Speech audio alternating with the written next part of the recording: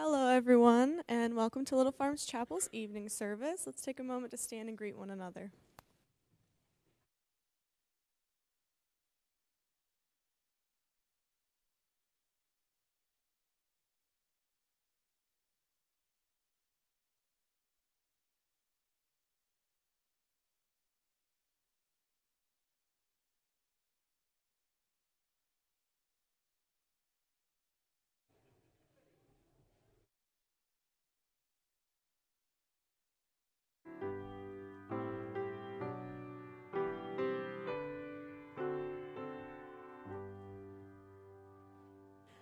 All right, so tonight we are going to start with number 243, How Firm a Foundation, number 243.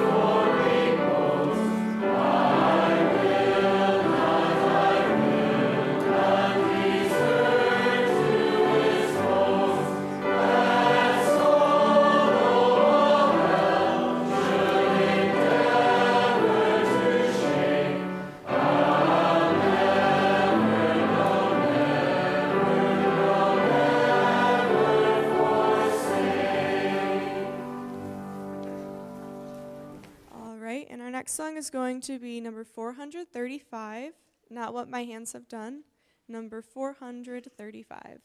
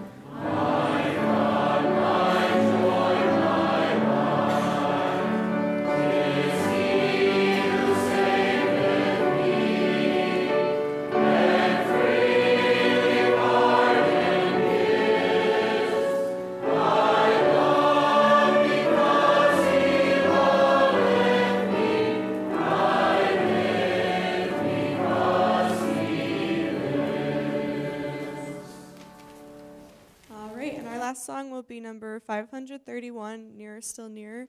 And if we could do the third verse a cappella, number 531.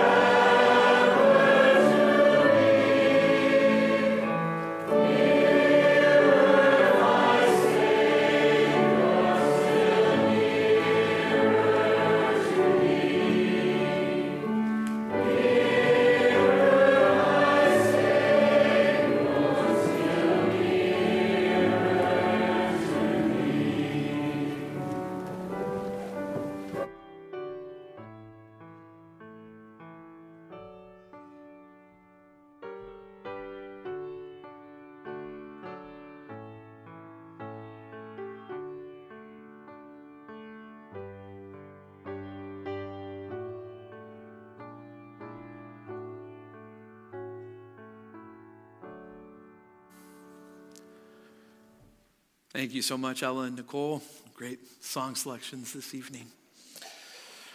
Just by way of a few announcements this evening, we'll have Beyond, the College and Careers group, following the evening worship service. As far as the sign-ups on the back table for the chili cook-off, we have all the families that we need, so game on Saturday afternoon at 3:30 to 5 for the chili cook-off, and also the meal has been taken care of for February 7th. So thank you for those who signed up. We look forward to a great time together. With that, let's join together now in a time of silent prayer.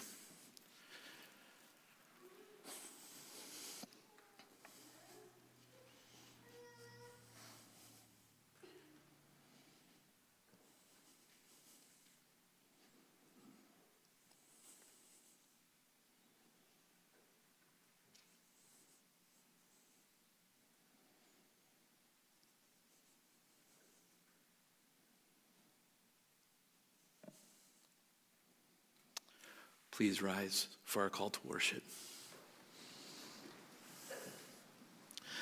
This evening, our call to worship is taken from Psalm 103, verses 8 to 12.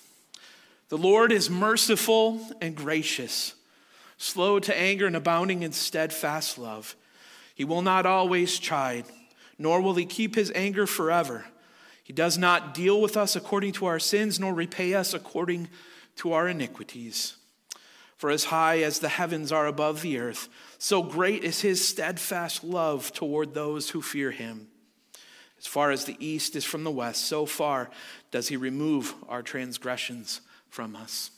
Receive now the Lord's greeting. Grace to you and peace from God our Father and the Lord Jesus Christ. Let's pray. O Lord, our Lord, how majestic is your name in all the earth.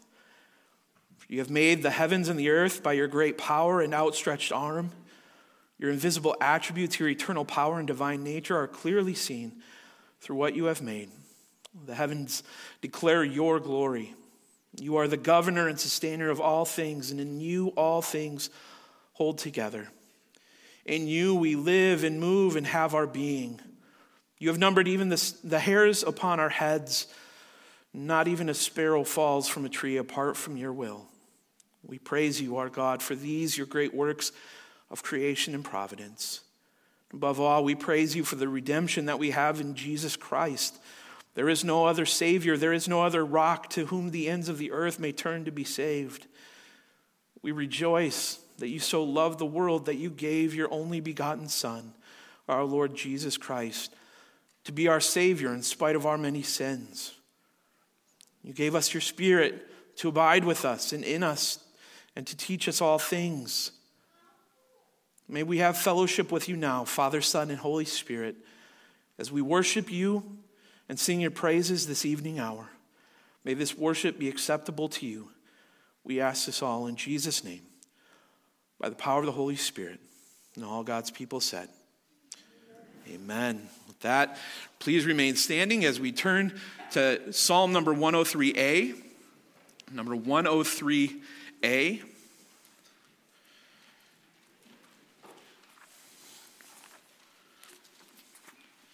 Psalm number 103A. Bless the Lord, O my soul. We'll sing all the stanzas of 103A.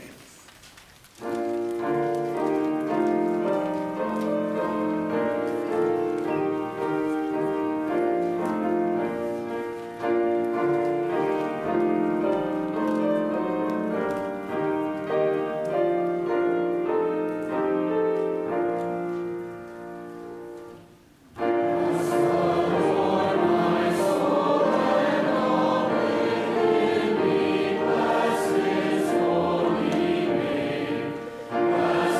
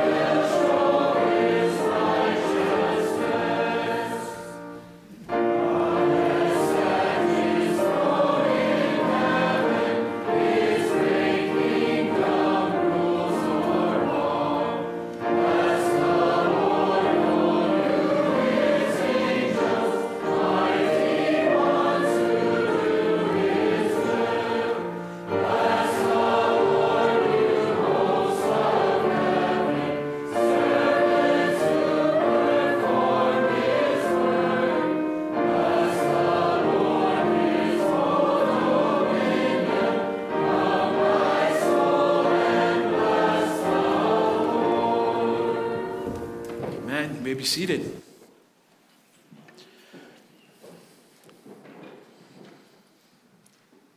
Evening, as we come together for congregational prayer, we want to be sure that we remember the team in Costa Rica and those who are working hard for the Lord there, and for those who are dealing with the various sicknesses. We think of Christina Lloyd and Paul DeGraff and Tom Van Dyke and their continued treatments, and also that we would pray for the unchurched, that they would come to a saving knowledge of Jesus Christ. With that, let's come together this evening for a time of congregational prayer. Let's pray. Our gracious and heavenly Father, we thank you so much for the opportunity to come together, to join together as your people, to sing your praises, to hear from your word, Lord, to fellowship with one another. Thank you so much for the great salvation that we have in Jesus Christ. Father, we know that we have not earned it, we are not worthy of it, but we thank you for the grace that you have shown us in your Son. And Father, we also thank you that you have called us together to be part of one body, Christ's one body, that in our union with Christ, we have the opportunity to come together Lord's Day after Lord's Day and bring before you our prayers and supplication with thanksgiving because of this great salvation that we have. And so, Father, we come. And Father, we praise you. We praise you for the visitors and the guests that we have been receiving here at Little Farms. We thank you, Lord, for full pews and for the opportunity to get to know other brothers and sisters in the Lord. We thank you for the blessing that is the live stream, that those who would not normally be able to hear the word of God might be able to hear it and learn from it, that they might be fed, that they might even come to a saving knowledge of Jesus Christ through it. And so we pray that you would be with the proper use of this live stream, that it would be pleasing to you. And Father, we also thank you for the many pregnancies in our congregation. We pray that you would continue to be with the Huttingas and the Cox and the Vandentops. And Father, we thank you so much for these covenant children that you have blessed us with. And we thank you for those who have just arrived. We thank you for the healthy birth of Henry Thomas Boudreau this past Tuesday night. And Father, we just praise you that he's healthy and that Elizabeth is healing well. And we pray that you would continue to be with her as she heals. Thank you so much, Lord, for this covenant child. Thank you for Silas too. Father, we also praise you for the safe arrival of the team to Costa Rica. In light of everything that sounds like happened with having to get to Detroit to fly. And Lord, we thank you for the use of the church van, that they were able to do so. And we thank you that you brought them there safely. We thank you for the long list of projects that have already been done. We pray that you would continue to be with them as they paint and weld, as Pastor Bob teaches at presbytery conferences, as your word is preached. And Father, we just pray that they would be a blessing to your church there in Costa Rica. It's amazing to think that we are all of the same body of Jesus Christ. And Father, we thank you for this team that has gone down, and we just pray that you would continue to watch over them. Father, we also thank you that we could see our sister Brenda Trumper back with us here today. We thank you for the ways that you have sustained her, that you have got her through this recent bout of illness. And Father, we just thank you that she's been able to join us here for worship today. And Father, we also come to you with our petitions. We pray for those who can't physically join us here in the body at Little Farms. We think of Lana, we think of Dick, we think of Mary Captine. We pray, Lord, that you would be with them, that they would feel close to you, that they would feel loved by their congregation, that you would be honored and glorified through that. Please be with this brother and these sisters. Please also be with Christina Lloyd and Paul DeGraff and Tom Van Dyke with their continued treatments, that, Lord, if it be your will, you would heal them. You would grant them relief.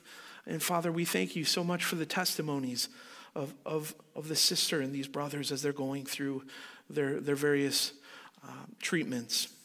Father, we also pray for those who are going through various sicknesses during this time of year, for those who have been frustrated with prolonged illness. We just pray that you would continue to lift them up, that you would sustain them, that if it be your will, Father, that you would end these sicknesses, that they might be able to regularly be with us at this time, that we can enjoy sweet fellowship with them, that we can praise you together.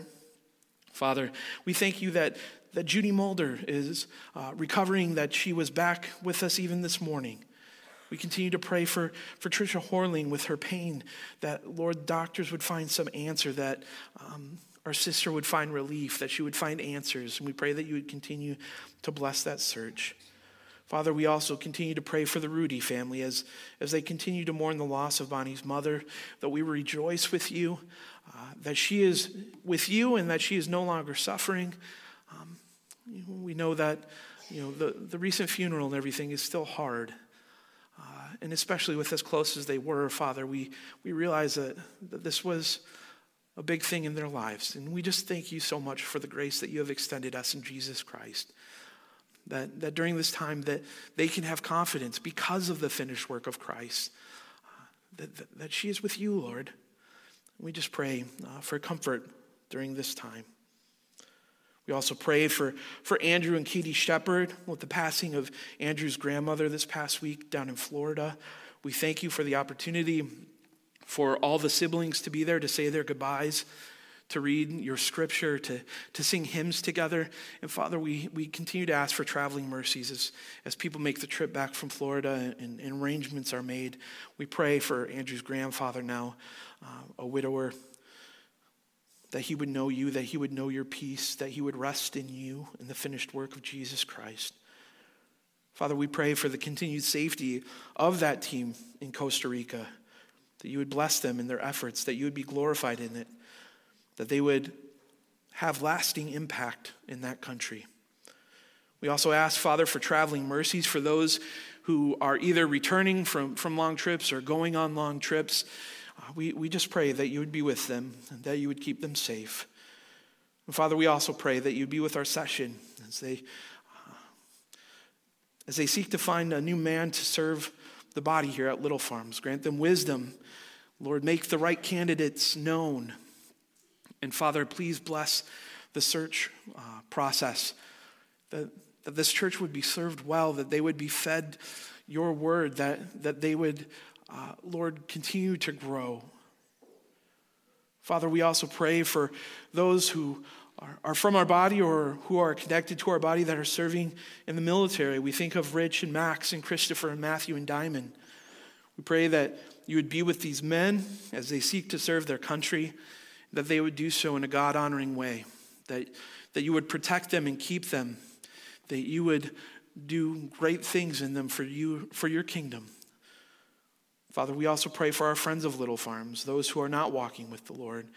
We think of John and Jacob and Jerry and Mike and Jim, and Father, we pray that they would come to a saving knowledge of Jesus Christ, and that if any of us here could play any part of that you would use us as your instruments as we seek to make the truth of the gospel known to them, to be ready with the reason for the hope that we have in Jesus Christ. Father, we also pray for Raj and Sherry Vanderjack's daughter, Karen, who's battling cancer and going through more tests. Father, we just pray that you would be with her and her husband, that you would be with Raj and Sherry as they seek to minister to their daughter through this, that they would all rest in your sovereignty, Father, that they would rest in the finished work of Jesus Christ. And Father, we thank you for the testimony that they have already shown as they go through this. We know that you are the great physician, that you can do all things, and we just pray that if it be your will, Karen would be healed, that you would be with the doctors as they pursue treatment options, that you would be glorified in this, whatever the outcome may be.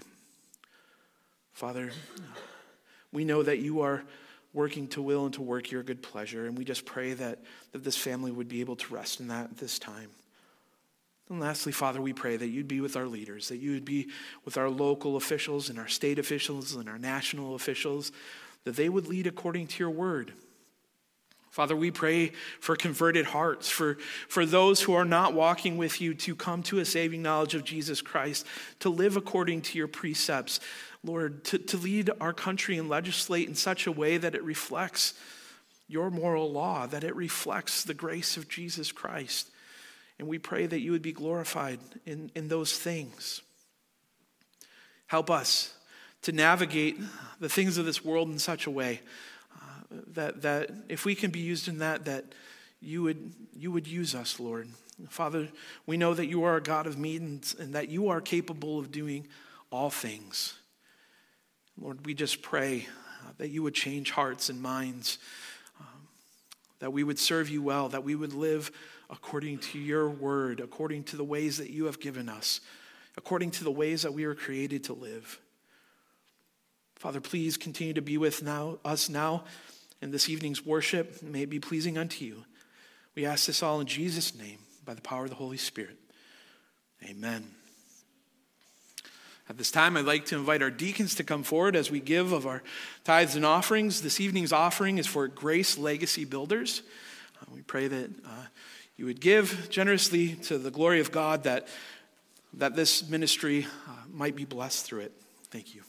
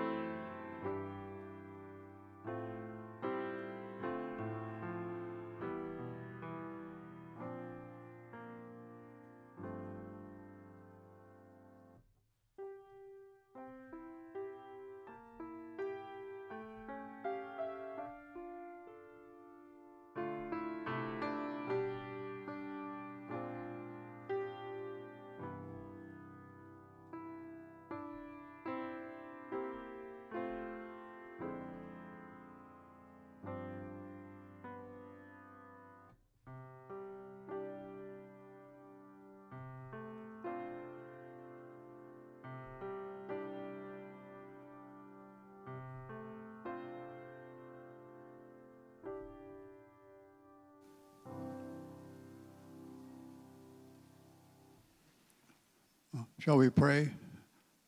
Father in heaven, we give thanks for the privilege of giving to your kingdom, to Grace Legacy Builders, and we just pray that you'd bless them and that they may use these funds to your honor and glory.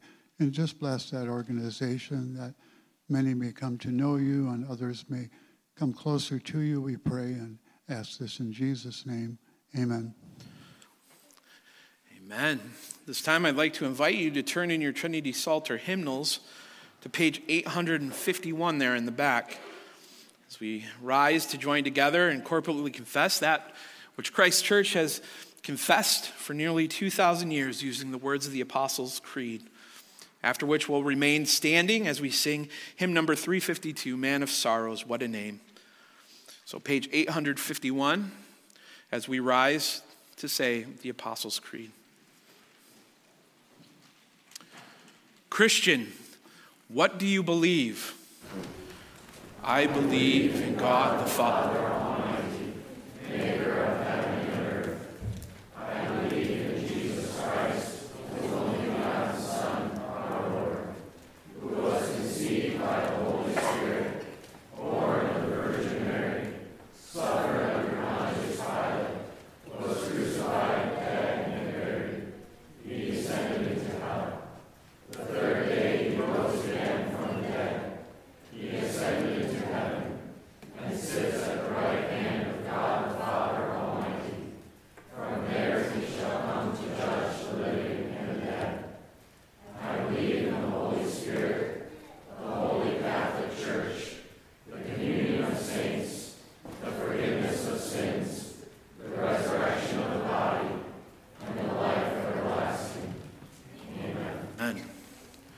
Turn now to hymn number 352 as we sing Man of Sorrows, What a Name.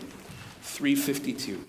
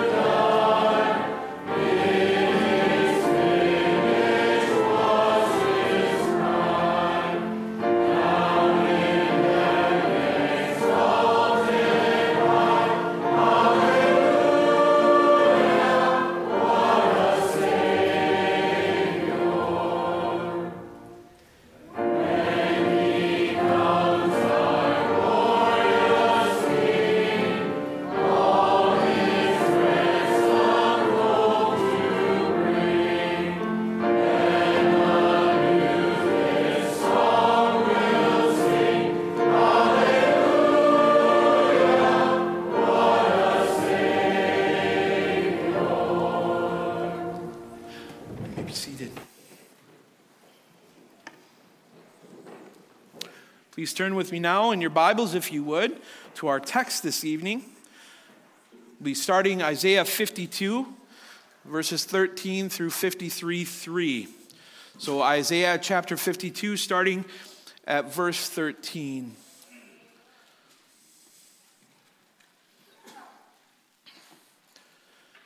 Isaiah chapter 52, starting at verse 13.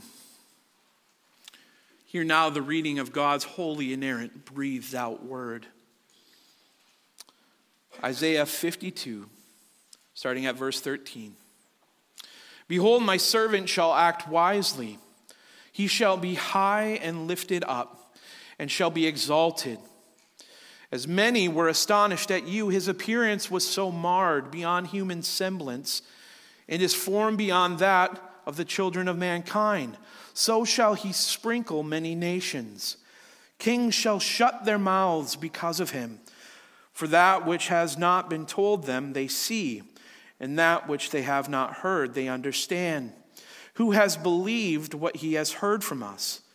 And to whom has the arm of the Lord been revealed? For he grew up before him like a young plant, and like a root out of dry ground. He had no form or majesty that they should look at him, and no beauty that we should desire him.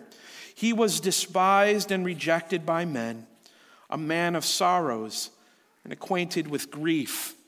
And as one from whom men hide their faces, he was despised, and we esteemed him not. Since the reading of God's holy word, may he bless it to us. Let's pray. Father in heaven, we give thanks for this portion of your word so that we may study Jesus Christ, and just pray that you'd bless us as we understand this properly, and just ask your blessing on Pastor Mark as he brings this to us, that he may do so and with your will we pray and ask in Jesus' name. Amen. Amen. So what comes to mind when you hear the word hero? Maybe it's those colorful, muscle-bound, spandex-clad men and women from the pages of comic books. That's Marvel movies for you kids today. Maybe military heroes like those who gave their lives for our freedom. Maybe it's those first responders who risked their lives in times of crisis. Or maybe it's the one who humbly and altruistically speaks up for the marginalized.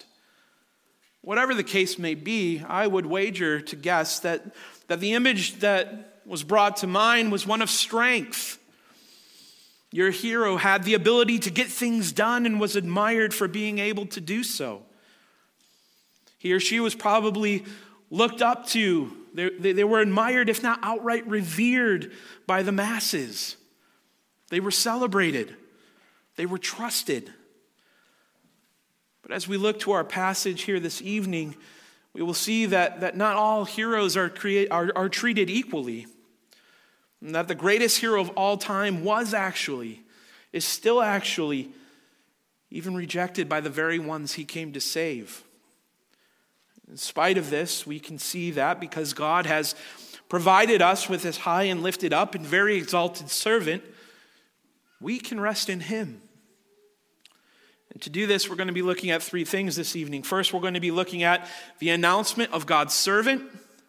Second, we're going to be looking at the rejection of our hero. And third, we are going to be looking at God's fulfillment in Christ. Again, if you're taking notes, that's the announcement of God's servant, the rejection of our hero, and lastly, God's fulfillment in Christ. So to get things started, let's take a look at our first point this evening, the announcement of God's servant. So here at the beginning of our passage this evening, the first of a three-part mini-series on this section, we're told to behold, to look, to take special note of God's servant. Just for a little context, up until this point, there have been three other servant songs, they're called, or poems in the book of Isaiah. You can see them if you want to look back later in chapter 42, verses 1 through 4, Isaiah 49, verses 1 through 6, and Isaiah 50, verses 4 through 7. These servant songs are announcing the one who will come to bring justice and establish God's people from the ends of the earth. Now, in this fourth and final servant song, even more is revealed about this servant of God. So, what are some of the things verse 13 tells us about God's servant? First of all, we notice that he is in fact, first and foremost, a servant. That is to say, he isn't in this for himself, but rather he is acting on God's behalf. This mighty arm of the Lord, the one who represents the power of God that we also read about in chapter 53, verse 1 in our passage later, is just that. He is of the Lord. We also see that the servant will act wisely. A better way of understanding this is that he will surely accomplish all of his purposes. The text here is not merely saying that the servant will be a wise man, but that he will actually accomplish everything that he sets out to do. Therefore, God's people can take comfort in this servant because he will not fail. He cannot fail. This is not letting the chips fall where they may. This is placing your bet, your livelihood in this case, your eternal life on God's ringer. This is being given all the answers to the test before taking it. This is a sure thing. But how can we as God's people have this sort of confidence? Well, all we have to do is look at the next clause here in verse 13 where it says, he shall be high and lifted up. There's so much packed into this one little phrase in the book of Isaiah. This phrase, high and lifted up, is only used 3 other times in the whole of the Old Testament, all of which are in the book of Isaiah. We see it in Isaiah's vision of the Lord in chapter 6, verses 1 through 3, where Isaiah saw the Lord sitting upon the throne, high and lifted up. We see it in Isaiah chapter 33, verse 10, where God says, "Now I will arise, now I will lift myself up, now I will be exalted." And in just a few more chapters, in Isaiah 57, verse 15, God is referred to as the one who is high and lifted up, who inhabits eternity, whose name is holy. So what's the significance of God's servant being referred to as high and lifted up? It's pointing to the very fact that this wise servant, this mighty arm of the Lord, is in fact God himself. And friends, that is why we can take comfort in the actions of this servant. Isaiah's audience was looking for deliverance from Assyria in Hezekiah's day, this military giant that destroyed whole peoples. They knew what it was like to live in fear. They knew what it was like to hope in a Savior, to hope for the Messiah.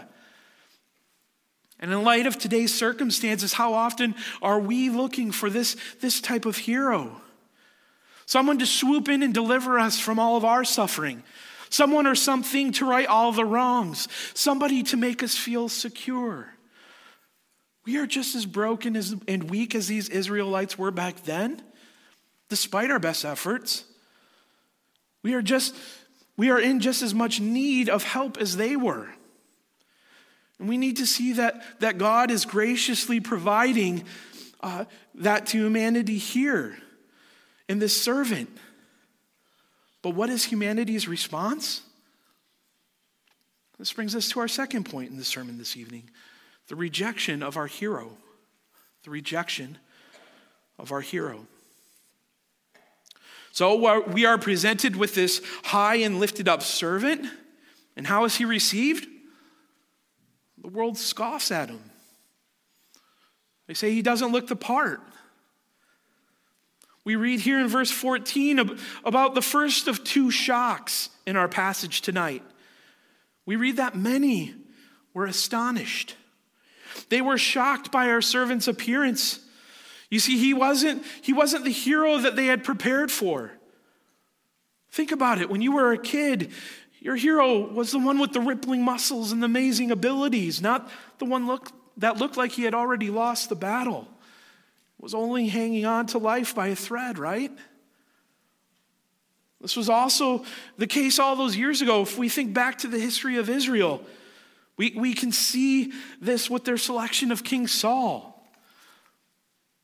They wanted a king that was like all the nations, rather than for God to be king over them. So God sent Samuel to anoint Saul, the son of Kish, of the tribe of Benjamin. And what do we read about Saul? If we look at 1 Samuel chapter 9, verse 2, what we read is he was a handsome young man. There's not a man among the people of Israel more handsome than he. From his shoulders upward, he was taller than any of the people. This is the kind of servant the people of the world are looking for. But we read here that our servant's appearance was so marred that it was beyond human semblance, and that his form was beyond that of the children of mankind. God's servant experienced many sufferings at the hands of those he came to save. And these violent sufferings that he bore in his flesh left their mark. They were sufferings that disfigured him. He experienced physical, mental, and spiritual anguish for his people as he carried out his service to his Father. One theologian puts it this way in his commentary. He says, the point is that instead of the servant demonstrating that he was the gift of God through his various attractiveness, the very opposite was true. We are repelled by the face of self-giving and undefensiveness, and appalled by the visage of one who would prefer to lose than to win for the wrong reasons. Whatever attractiveness he might have for people, whatever attractiveness he might have for people will have to be from within, for it is certainly not on the surface. God's servant was not given according to our standards, but according to God's standards. He is the hero that nobody ever hoped for, but the one that we all needed most. The second shock that we see comes in verse 15. Please note the markings in your Bibles here. I'm reading from the ESV, but the word sprinkle can also be rendered startle. Now, this can be taken one of two ways. Either God's servant is sprinkling his people with the blood of his physical sufferings as a purifying sacrifice, or it means that the bewilderment that went out to the nations in verse 14 is continuing at a much higher level, to a much more unique set of people here in verse 15. But either way, this exalted servant from verse 13 that is viewed so lowly here in these following verses is the same one that will shock not only the common people of the nations, not your run-of-the-mill Jewish person or Gentile, but also the kings of those nations, the exalted elite of this world. The best the world has to offer will be rendered silent on account of him. After all, what is the creature compared to the Creator? They can do nothing but lay prostrate at his feet, is what it says in Isaiah 49, verse 7. And in spite of this humiliation of God's anointed, these kings will have their mouths shut by him.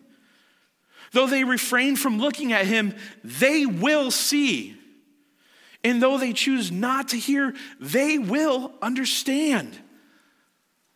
God's suffering servant will not fail in his task. As we continue into verse 1, the question is, who is going to believe in a deliverer like this? This mighty arm of the Lord who wins on all worldly accounts by losing. In verse 2, Isaiah speaks of God's mighty arm in terms that will contradict all worldly wisdom.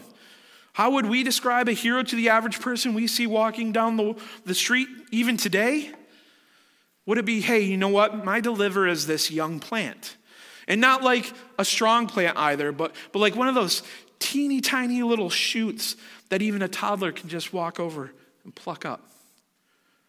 Like some emaciated little root coming out of that dry patch of ground over there.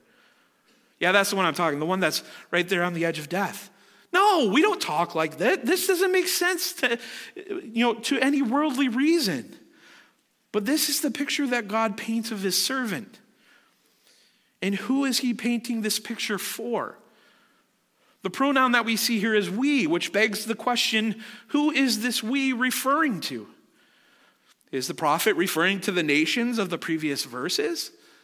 Seems unlikely. Is the prophet speaking to the collective voice of all the prophets? No. Isaiah is speaking for Israel as one of them. So who is it that perceives this deliverer with no form or majesty? Who sees no beauty that they should desire him? It's the very people that he came to save. It's the Israelites then, and it's you and me now, apart from the grace of God. A fallen humanity are the ones that are rejecting this Savior. It's as our text says here in verse 3, he was despised and rejected by the very people he came to save. God's servant is viewed as worthless, someone who is unworthy of attention. He's utterly dismissed by those whom he came to save. They see him, they judge him, and they immediately jump to the next thing in their minds. They jump to the next thing that they think will actually work. He is this man of sorrows. He's acquainted with grief. These are not the descriptions of a winner. These are not the descriptions of a hero. These are not the descriptions of a savior, according to the world's standards. This is the guy who makes you turn the other way when he's approaching because you pity him, because you're embarrassed by him, because he makes you feel awkward. This isn't the man that you look up to. This isn't even the type of man that the world looks to in the eye. The very people our servant came to save despised him and esteemed him not. Instead of love and fidelity, he's met with scorn and derision. How many times are the perceived deliverers in our own lives not this one that has so graciously been given us by God? How many times as Christians do we turn to those things that look attractive to us in this day and age? That account balance, that special someone, that political candidate. Really, whatever the particular flavor of your idolatry might be. Now, this isn't to say that financial security or meaningful relationships or a certain way of leading are necessarily wrong. It's just a plea to view them in their proper perspective. They can all be good and healthy things in the right context.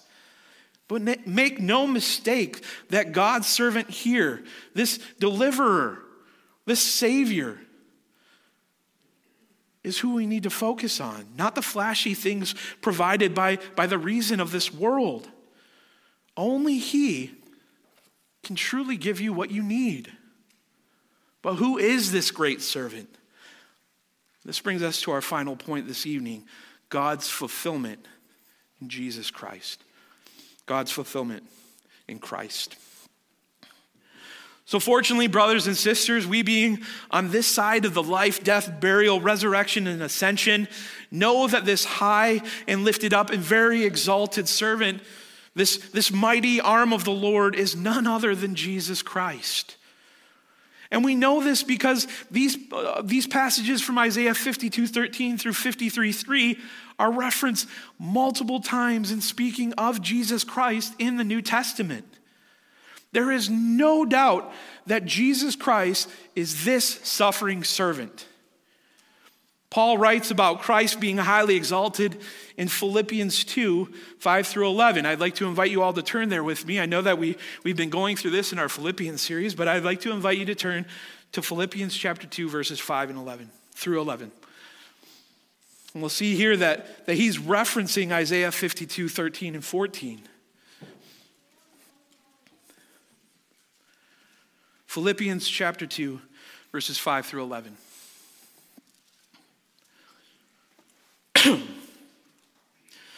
Paul says, have this mind among yourselves, which is yours in Christ Jesus, who though he was in the form of God, did not count equality with God a thing to be grasped, but emptied himself, taking the form of a servant, being born in the likeness of men, and being found in human form, he humbled himself by becoming obedient to the point of death, even death on a cross. Therefore, God has what? Highly exalted him and bestowed on him the name that is above every name, so that at the name of Jesus, every knee should bow in heaven and on earth and under the earth, and every tongue confess that Jesus Christ is Lord, to the glory of God the Father. That same high and lifted up, right there, highly exalted. Jesus Christ is this servant that we see in Isaiah 52 and 53. And after speaking of the importance of the gospel message and those who carry it, Paul says again in Romans 10:16, but they have not all obeyed the gospel, that is salvation in Jesus Christ. And then he says, for Isaiah says, Lord, who has believed what he has heard from us? So again, he's aligning Jesus Christ with the fulfillment of what's being said in Isaiah. Again, in Romans 15, Paul directly quotes from Isaiah 52:15 in speaking of his mission to preach the gospel of Jesus Christ to the Gentiles, to the nations, right? Where it has never been heard before. The Apostle John, when speaking of the unbelief of those who were following Jesus and looking for signs while still not believing in him, says in chapter 12, verses 37 and 38 of his gospel, though he had done so many signs before him, they still did not believe in him, so that the word spoken by the prophet Isaiah might be fulfilled. Lord, who has believed what he heard from us? And to whom has the arm of the Lord been revealed? And finally, again, the Apostle John speaks of Christ as this servant when he references Isaiah 53, verse 3, and says concerning the incarnation in John chapter 1, verse 10, he was in the world and the world was made through him, yet the world did not know him. He came to his own, and his own people did not receive him. Beloved, Jesus Christ is God's servant. He's a servant that was prophesied all those years ago by the prophet Isaiah. This mighty arm of the Lord is God incarnate, and he was rejected and beaten and mocked and scorned and ultimately crucified by the very ones that he came to save. But knowing all of this, he still came. He is our hero in the fullest sense of the word. But he didn't come as some fabled Superman. He came as a baby born in the back stable of a village inn. He came as a man quietly coming to the great preacher of the day, John the Baptist, and asking to be baptized. This is the one who shook the Roman Empire. This is the one who is heralded as the Savior of the world. Even though humanity said, no, this is not what we think the arm of the Lord shall look like. We were expecting a mighty warrior clad with the best that the world has to offer in order to lead the way and to conquer. Even though the world says that, this is the one that Almighty God provided for us. The same theologian that I quoted earlier in speaking of Christ says, our eyes are caught and satisfied by superficial splendor. This man, says Isaiah, will have none of that. As a result, our eyes flicker across him in a crowd and we do not even see him. His splendor is not on the surface, and those who have no inclination to look beyond the surface will never even see him, much less pay him any attention. Unless God opens our eyes by the power of the Holy Spirit, we will miss him due to our sin. The reality tonight is that we have to ask ourselves a very sobering question. Am I guilty of the same dismissal? Am I guilty of missing Jesus Christ? These people are looking at God's servant and thinking, if not outright saying to themselves and others, this man is a loser. What can he possibly do for us? May this never be true of us. Some of you may find yourself asking, in light of the moral decline of the world around us and our crippling economy and the general uncertainty of life, what can some guy a couple of thousand years ago possibly have to say or do for me? Is someone or something other than God's servant? Is someone or something other than Jesus Christ the person or the thing that you are turning to for deliverance? When chided by friends and family and coworkers, do you hide your face from him?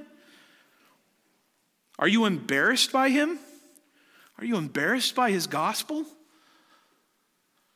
Friends, as we look to the audience of Isaiah's day in judgment, we must also look to them and see ourselves apart from the saving grace of God, apart from the inner working of the Holy Spirit in our own fallen hearts, apart from being washed by the blood of this Jesus. Because left to ourselves, we're no better. Trust in God's wonderful servant, his mighty arm, this one who suffered inexplicable things on our behalf. Turn to him and find forgiveness for your sins and know that peace that surpasses all understanding that we are talking about this morning. You may be visiting with us here this evening and know that you're looking for deliverance, that you're looking for salvation in all the wrong places. To you, I'd like to ask, what are you waiting for?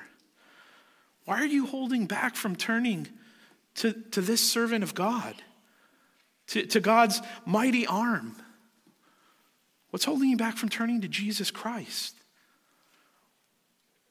If you're looking for some answers someplace else, you'll never find them. Save yourself the heartache. Save yourself the frustration. Life is short. If you have any questions, please feel free to reach out either to myself or any of the brothers and sisters here after the service. We'd love to help you out in any way that we can, answer any questions that we can. Know that our great Savior has been given to us in God's servant, Jesus Christ our Lord. And let us all turn to him and find rest. May God grant it. Amen. Let's pray. Heavenly Father, we praise you as the one who provided this servant who came to atone for his people, for being a God who saves his people in spite of them actively refusing this servant. We praise you that you have given us Jesus Christ, the hero that we actually needed, not the one that we thought we wanted. Please forgive us for turning to people and to things other than your Son for our refuge in this life. Forgive us for our idolatry. Forgive us for our weakness. And rather, turning to Jesus Christ, we shamefully look the other way.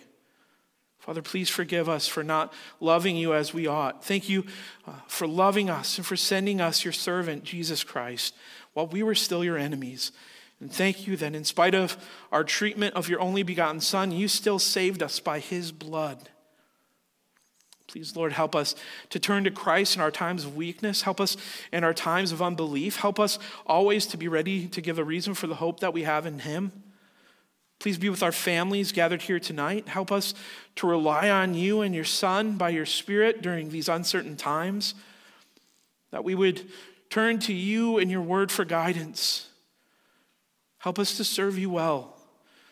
Help us to be your servants. Help us to follow Christ's example. We ask this all in Jesus' name, by the power of the Holy Spirit. All God's people said, amen. With that, I'd like to ask you now to turn in your Trinity Psalter hymnals, if you would, to hymn number 280, as we sing of our great King. Crown him with many crowns. Hymn number 280.